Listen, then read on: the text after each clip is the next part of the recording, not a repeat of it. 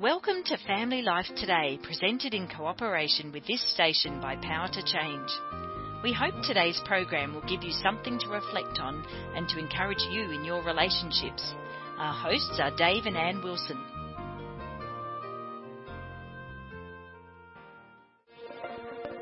Okay, I got a question for you. Okay. Have you ever been in a situation where if you denied Christ, it would be a good thing, like it would be a gain? Like if you just deny him, like say I'm not a follower or whatever. Oh, yeah, okay. You know, the thing that just came to my mind, I don't know if you would describe it as that. I'm setting you up for something. I know, I'm ready. Okay. I don't know if you know what I'm setting you up for. I just gave my life to Jesus. Maybe this is what you're thinking. I just gave my life to Jesus. I'm in high school. I'm 16. And I know no other Christians. I'd never gone to church. And I start reading the Bible, and it is changing my life. And so I go up to my best friend, and, you know, she's like, why are you reading the Bible? And I'm reading the Bible every day in this study hall. And so here I am again telling her about what Jesus says in the Bible. And I push my Bible over to her, and I said, read this right here. And she looks at me and she goes, and she's whispering because we're in class. She goes, I am so sick of you telling me about Jesus in this stupid Bible. And she takes all these pages in my Bible and she rips them out. And I'm like, oh! And I was so mad and so upset. And I thought, I'm going to lose this friendship. I'm totally going to lose it. And I went home and I started praying. I said, Jesus, I must be messing something up because I wanted her to want to know you, but I must be doing something wrong that would make her not want to know you. And then I open the Bible and I come to Matthew 5 where it says, blessed are you who are persecuted for my name's sake. And I was like, what? And, you know, I have my arms up like, yes, God. But I lost that friendship. She didn't want to have anything to do with me. And I wasn't going to dumb down my faith and not talk about him because he was my everything. But there's more to this story that we can tell later. Yeah. Because she ends up back in your life later. But the reason I ask you that question is because we're sitting here with John and Corey Cooper. I was going to say the front men and women of the band Skillet. I guess there's a front man, which is John. But you guys, when I even watch you on stages with, looks like tens of thousands of people out there, pre-COVID, I'm guessing.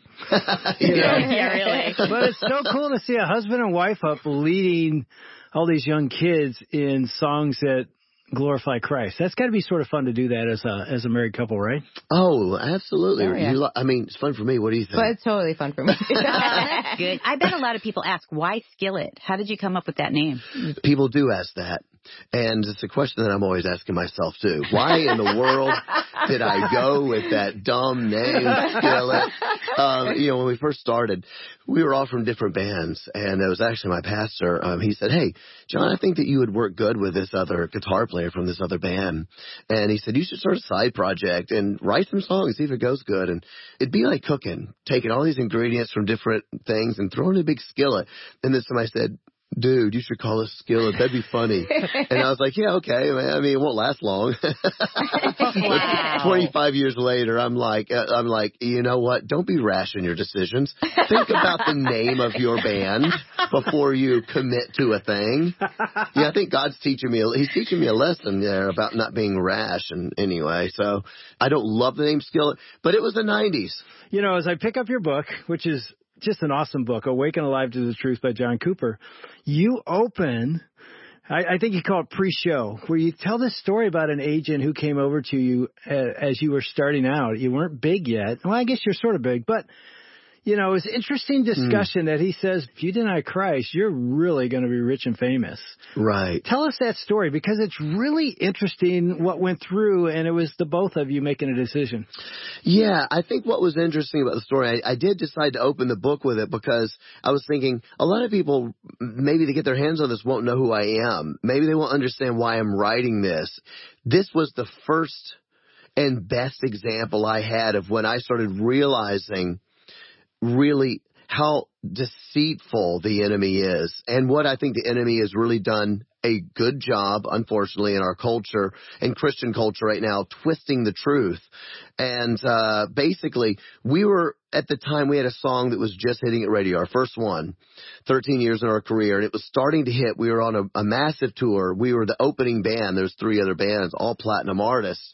And so there was an after-show bowling party, and they said, hey, all the bands are invited.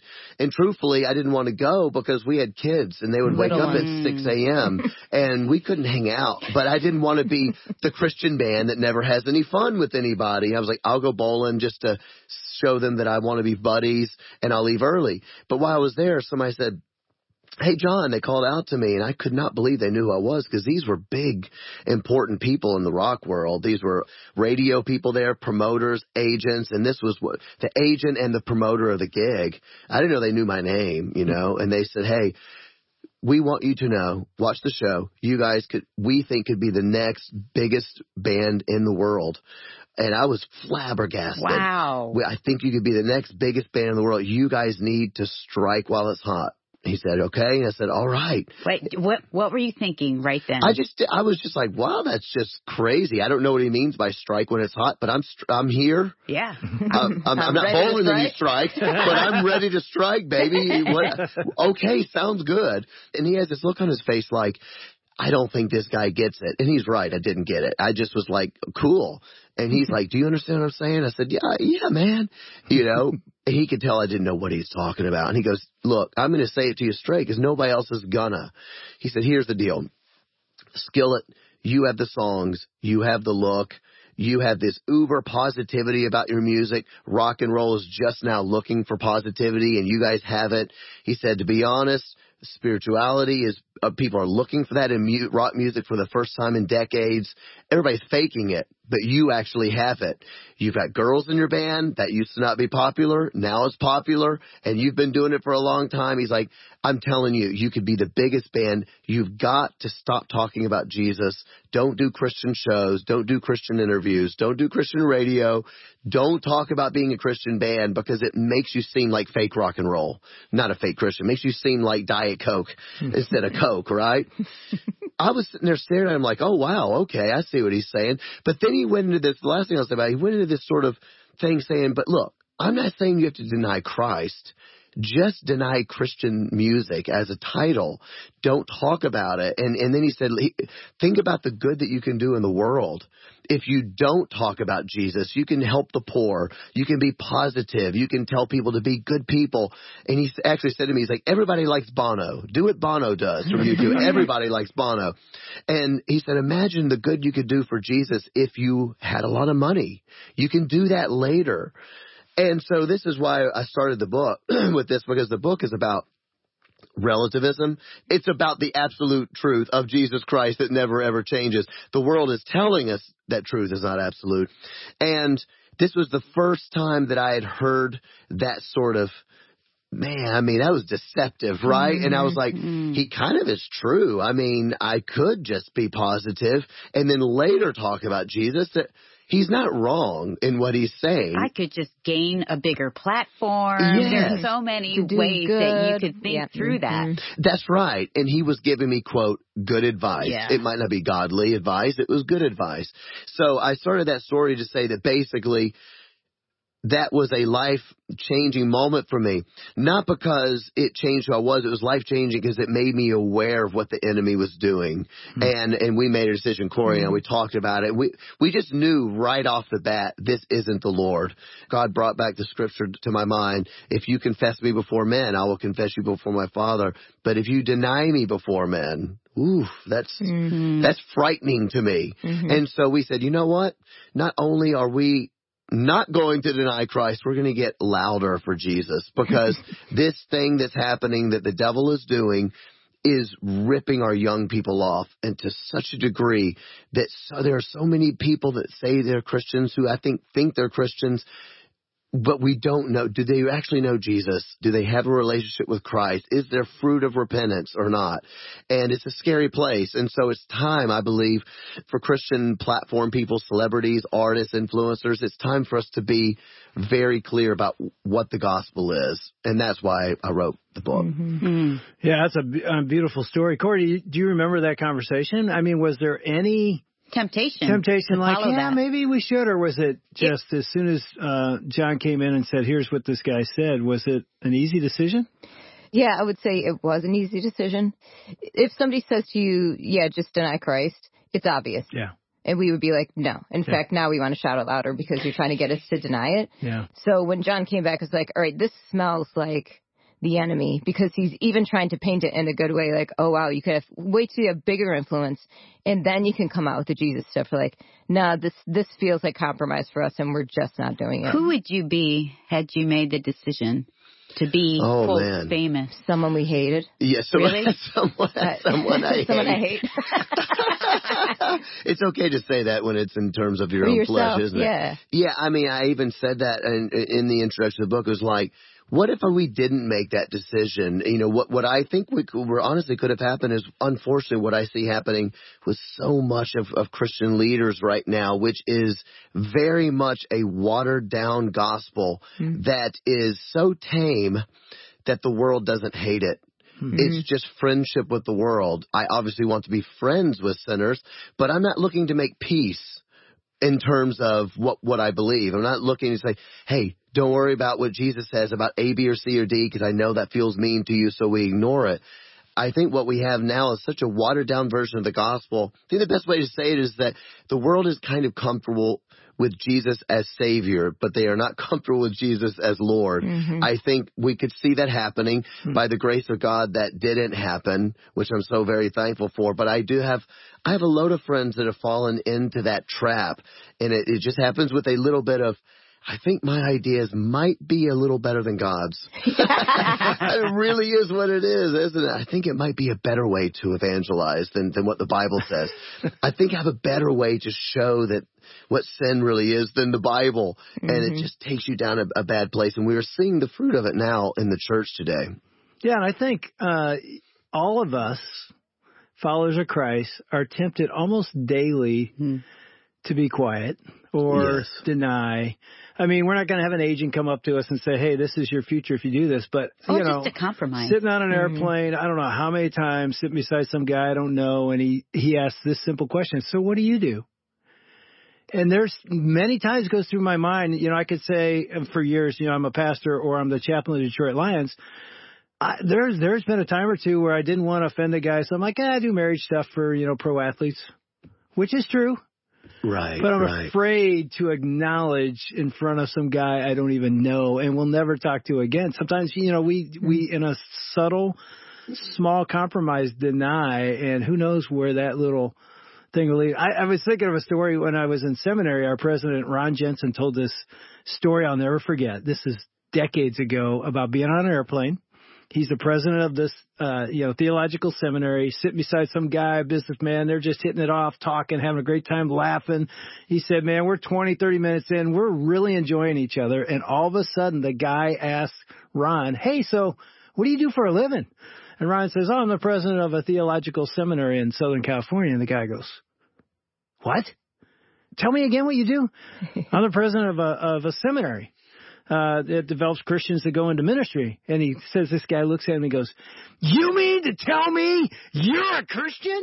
And he's all mad. And I'll never forget, Ron just says, I sat there and I looked back at him.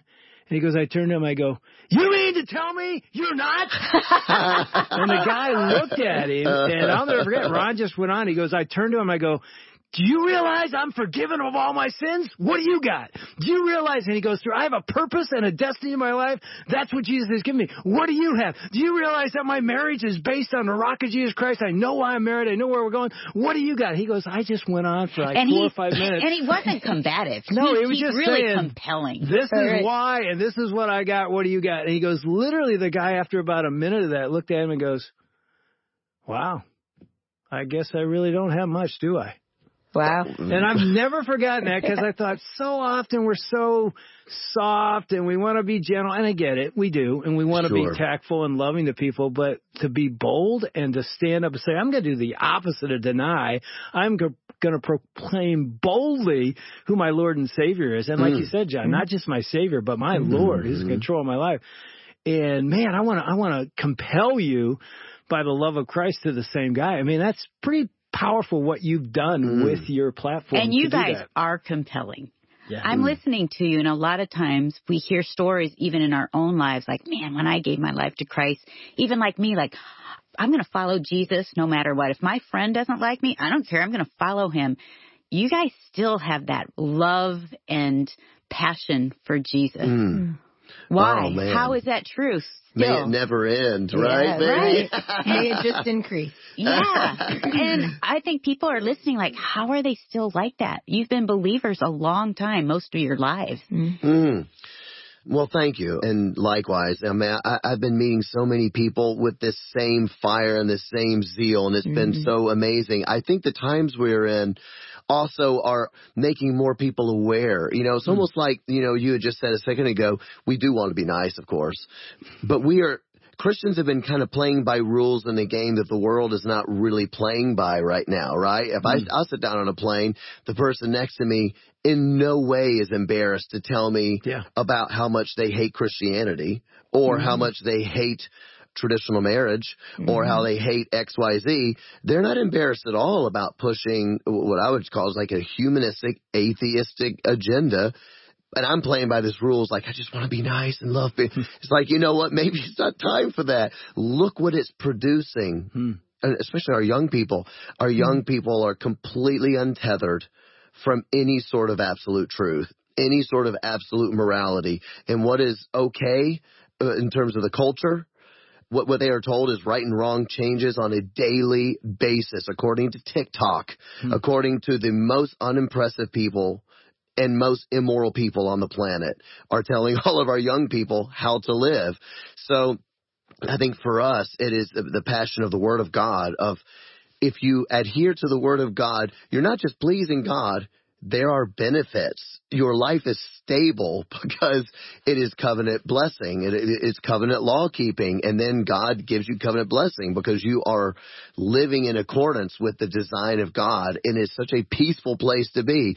And I meet these young people at shows and they are completely chaotic and they are, I'm sure you've seen all the same stuff I am. Young girls, suicide up 51% year to year. The depression rates up, anxiety rates up. People are pulling their hair out, these young people, because they are not tethered to anything. That's what gets me going is, oh my, if you only knew how wonderful it was to know Jesus. Yeah. And so we both are passionate about that, right? Yeah. And I would say for me, you know, obviously by the grace of God who chose you and made himself known to you. For me, I have always felt that very deep ache of like, something's wrong if I don't know him. And the great thing about God is that if you seek him, you'll find him when you seek him with all your heart, right? If it's like the treasure in the field, like if you're willing to give up everything, you will find something that's so far beyond what you could ever get on your own. And I'm like, that's what I want. I don't care about anything else. I just want him in my life. And the more that I have of him, the more I want of him. It's like the crazy addiction of like, I'm just so passionate for you. I can't believe you chose me. I can't believe you love me. And the idea that you love me and have broken into my life, it just gets me, you know, and I want to live for you and I want other people to see you and know you like this because it's the greatest, most deepest fulfillment, just knowing him, period, Yes. you know. Good. So good. And I don't ever want that to not feel like this. Amen. You know, I didn't That's used to cry when I was younger. And around the time I was about 13 years old, I was at a youth retreat. And I knew Jesus as my friend. You know, I would journal all the time, like, Lord, you know, what's going on and, you know, whatever. And these are the things I'm feeling, blah, blah, blah, very, very much. So, you know, open with him. And just praying that he would do something in my life more. And I went to this youth retreat and, you know, one of my friends wanted to go up and get prayed for. I'm like, yeah, I'll go up with you because everything's cool with me. I was always like cool and not emotional. And so I go up with her and suddenly somebody comes up to me like, I just feel like I need to pray for you. I'm like, that's cool. Like, I don't want her to feel like embarrassed that she missed it because I was totally fine. And so she starts praying for me and I just start weeping. It was like one of the most intense God experiences for me. And God just started doing stuff in my life. And since then, every time I talk about him, I cry, which, you know, reading the Bible to your kids, reading a psalm to your kids and you crying. And like my son's just putting his arm on me like, it's okay, Mom. I'm like, I know. I feel him. I feel love for him so deeply, such gratitude for him so deeply. And I just want to know more and I just want to serve him with my life, you know. You know, and that's the beauty of as a parent trying to reach your children for Christ when they see it's real in mom and dad. Yeah. Like we're not doing something we're supposed to do because the pastor or the Bible said it's an overflow of what God's doing right now in me. And our child sees that, that's something hard to walk away from. Yeah. Yes, you know, it they can is. walk away from the commandments and things we say, but man, when they see mom and dad and it's real, it draws them back. And so I'm sitting here I'm inspired by your life. Me too. Thinking, man, you know, God's called you to be on stages and on buses and in cities. He's called us and our listeners in different ways to do the exact same thing in the way God has made us and gifted us in our cul-de-sac or apartment or cubicle at work to fall in love with Jesus and then shine in whatever way. You're doing it through music. We're doing it our way. Man, whatever God's called you to do, follow him absolutely fully and watch God use you in a powerful, powerful way. It's not going to look the same as your life or our life, but it is going to be a legacy that changes the world. Amen. I believe that. We want to thank Dave and Ann Wilson and their team for another edition of Family Life Today. Although our programs are produced in America, the issues facing families like forgiveness, communication, and taking care of our kids transcend national borders. These issues profoundly affect relationships everywhere. In Australia, Family Life is known as Power to Change, and our mission is to effectively develop godly families, the kind of families that change the world one home at a time. A key part of our mission includes strengthening marriages and families all around the world. We want to do whatever we can to bring timeless truths to the challenges you face as you seek to strengthen your family and join us in changing the world. Do you want to impact couples in your neighbourhood? Consider joining with us at Power to Change to lead a Home Builders Couples Marriage Workshop that focuses on practically applying the truth of Scripture to our lives. Email radio@powertochange.org.au or check out our website, families.powertochange.org.au, under the Helping Couples tab for more information and to get started today. We hope you can join us again on Monday right here for another Family Life Today.